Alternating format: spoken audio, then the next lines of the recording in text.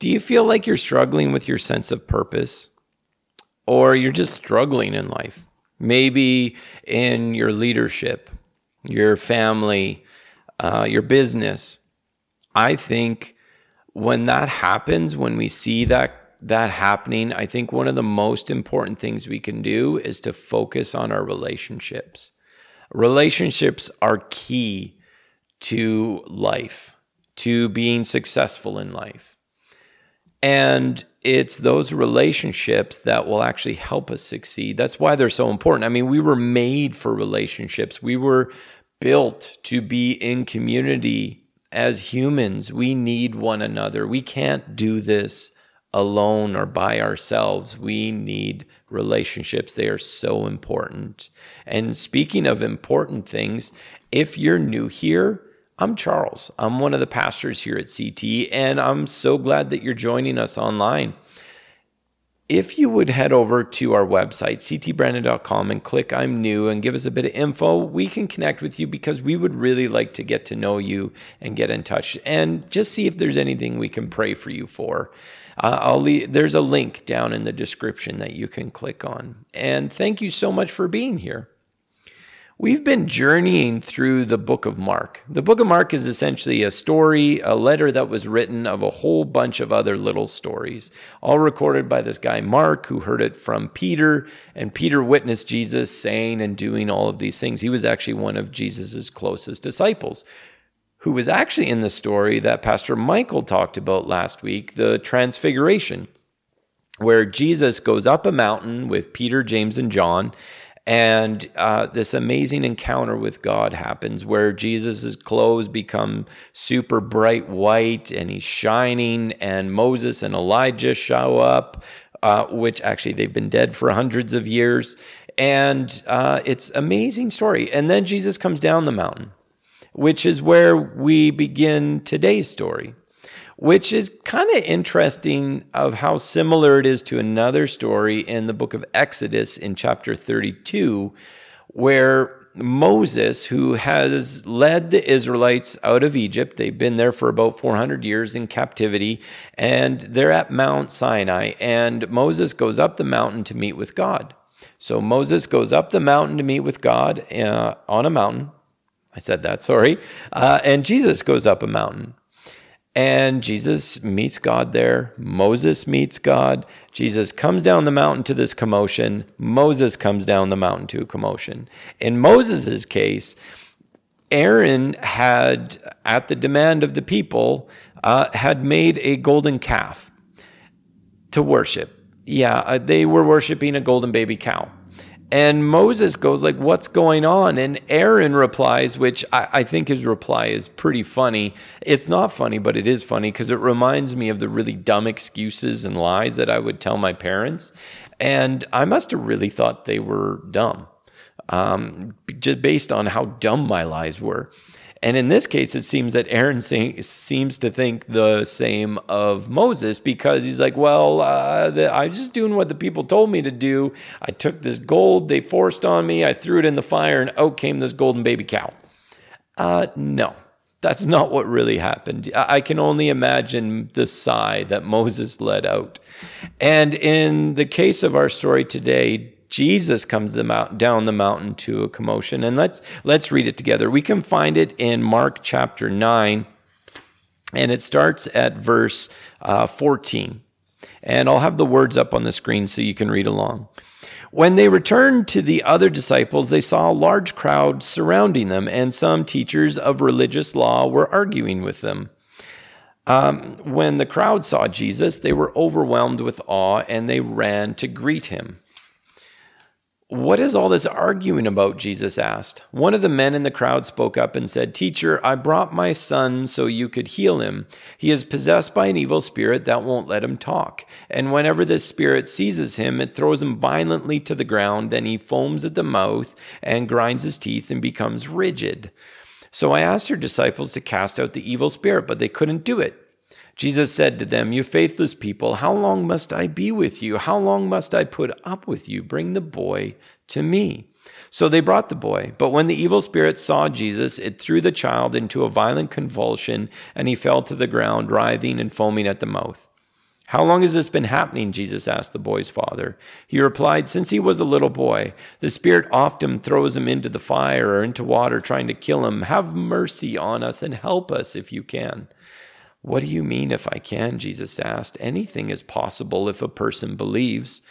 The father instantly cried out, "I do believe, but help me overcome my unbelief." When Jesus saw that the crowd of onlookers was growing, he rebuked the evil spirit. "Listen, you spirit that makes this boy unable to hear and speak," he said, "I command you to come out of this child and never enter him again." Then the spirit screamed and threw the boy into another violent convulsion and left him. The boy appeared to be dead, and a murmur ran through the crowd as people said, "He's dead." But Jesus took him by the hand, helped him to his feet, and he stood up. Afterward, when Jesus was alone in the house with his disciples, they asked him, "Why couldn't we cast out that evil spirit?" Jesus replied, "This kind can be cast out only by prayer." So this commotion was a little bit different than Moses's. There was no golden calf, golden baby cow. But there was a commotion. The disciples couldn't do what the Father so desperately had wanted, and now they were arguing with the Pharisees. So there's three things going on here. There's the interaction of the disciples and the teachers of the law. There's the interaction of Jesus and the Father. And then there's the interaction of Jesus and the boy. So I want to break them down and go through the three of them. And in each one, we see the importance of relationships and something that I think we can learn about relationships. As a person of faith, I really believe that my most important relationship is with Jesus. And as I focus on that, everything else kind of just falls into place. And this is one of the keys that Jesus had been trying to teach his disciples. But here we see they couldn't do what the Father had asked, cast the evil spirit out. And then they later asked Jesus, and Jesus replies, only by prayer. And what is prayer? Prayer is a spiritual discipline that grows our relationship with Jesus. Jesus essentially was telling them, listen, you guys were trying it your way, relying on yourselves, but I want you to rely on me. And so I think when we put our relationship with Jesus first and rely on Jesus, everything else seems to fall into place. So relationships require us to be vulnerable, to be trusting, and not only in our relationship with Jesus, but our relationship with other humans on this planet. Even when we know that there might be pain, there might be hurt, we still have to trust. Then there's Jesus and this Father, and this Father is beside himself. Any other father would be exactly the same way. I mean, as a dad, I would do whatever it takes to help my child. And this father is doing the exact same. And Jesus sees this.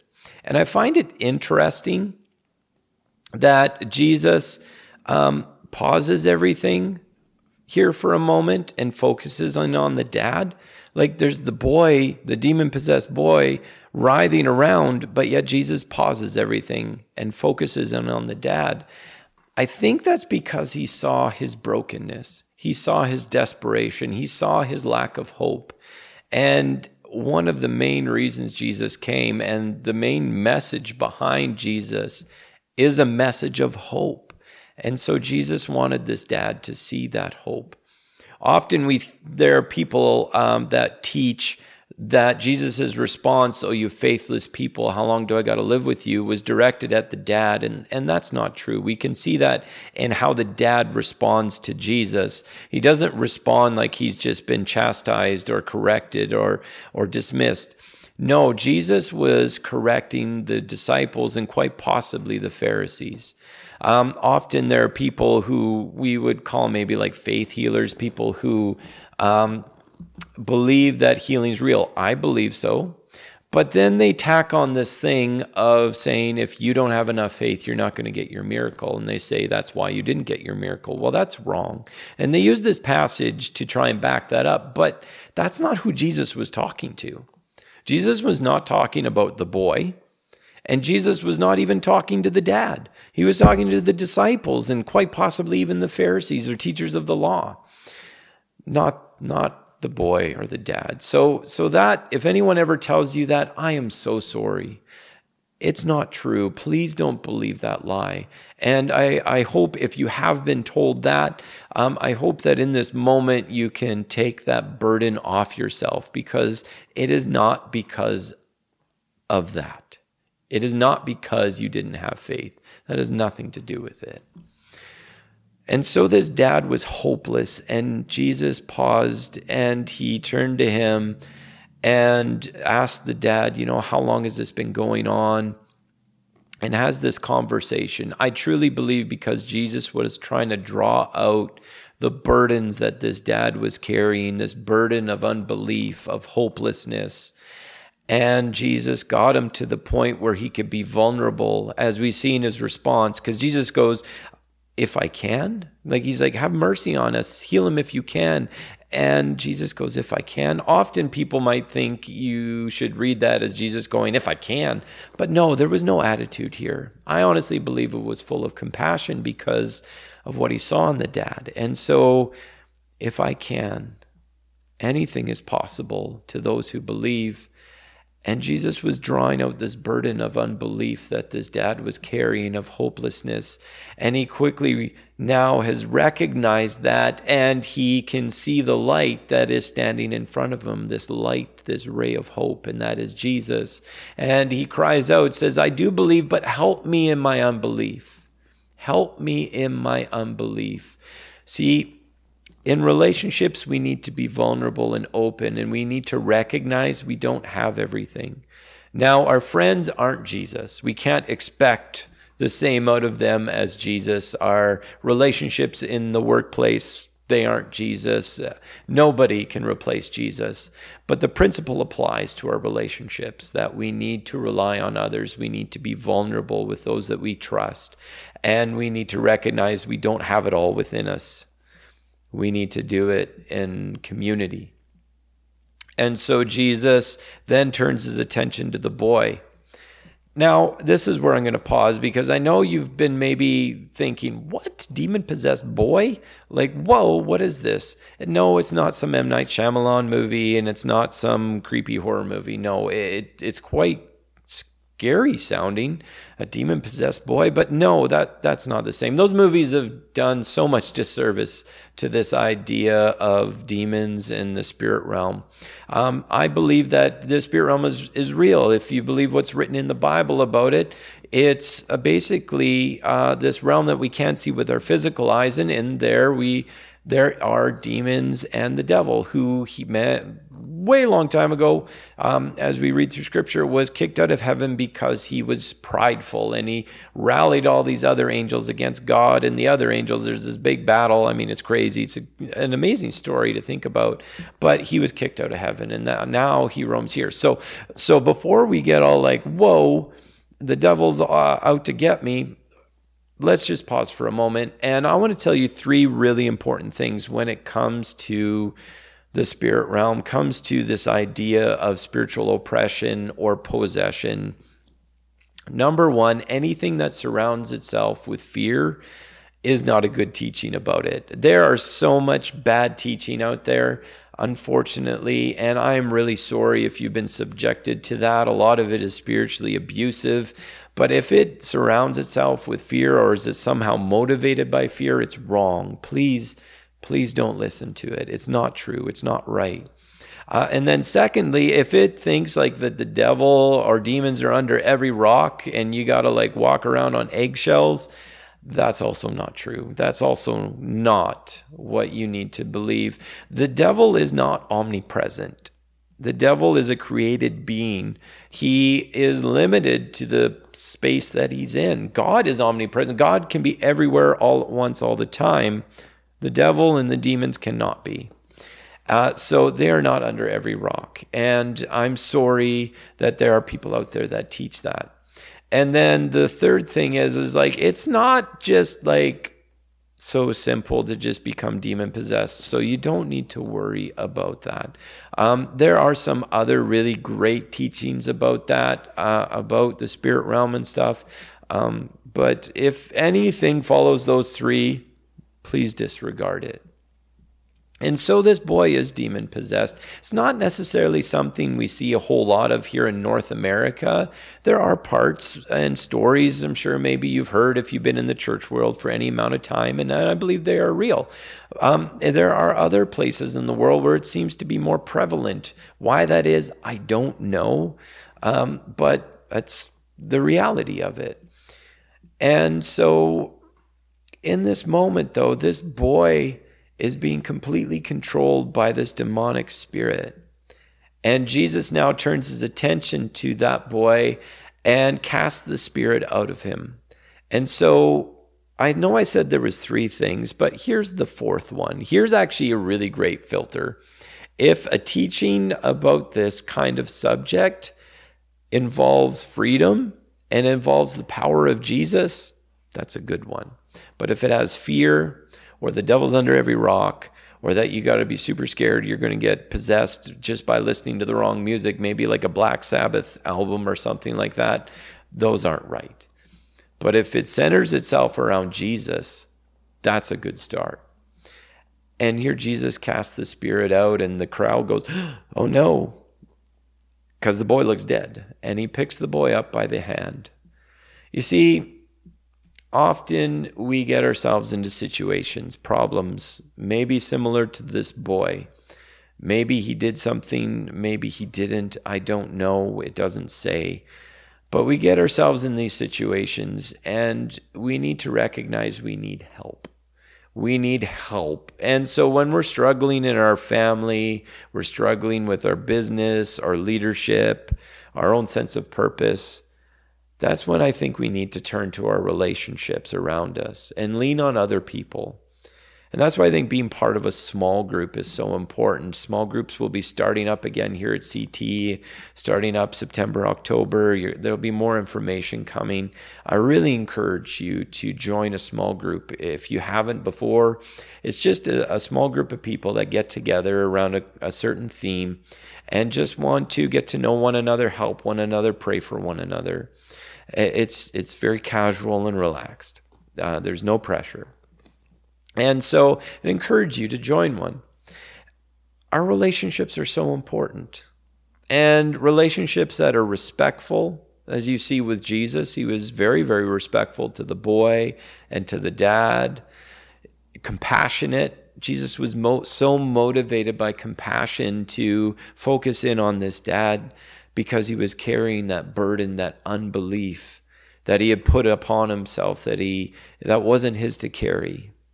And I'm sure he is also carrying the burden of, how do I fix my child this situation? And as a parent, we've been there when our child is sick or in a situation we seem so helpless with. We think we have to fix it, or maybe we've done something wrong. Well, those aren't our burdens to carry, and Jesus has compassion. So today, if you have found yourself in any one of these situations that we've talked about today, or maybe you've been listening and you feel in your heart that like some of the things I've been sharing, yeah, that's true. And I would actually like to know this Jesus, to start a faith journey or take this next step on my faith journey with Jesus. I would like to pray a prayer together in a moment. And if you would pray it along with me, there's no special words to it. It's just simply admitting that we've done wrong, recognizing that Jesus is real and who he is, and that he is the person who we are going to commit our lives to follow to our very best.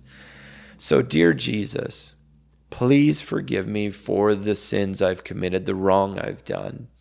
Please help me to do the right things. I recognize you as my Lord and Savior. I recognize you as Jesus, who I will try my very best to follow to the best of my abilities. And please help me in this. In Jesus' name, amen.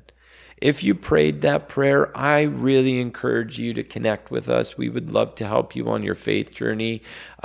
Just go to ctbrandon.com and click on the I'm New tab, where there's contact information there as well. We would really love to connect with you. And make sure to stick around, because in a few moments, we're going to talk to you about some exciting things happening here at CT. Thank you so much for joining us today, and have a wonderful week.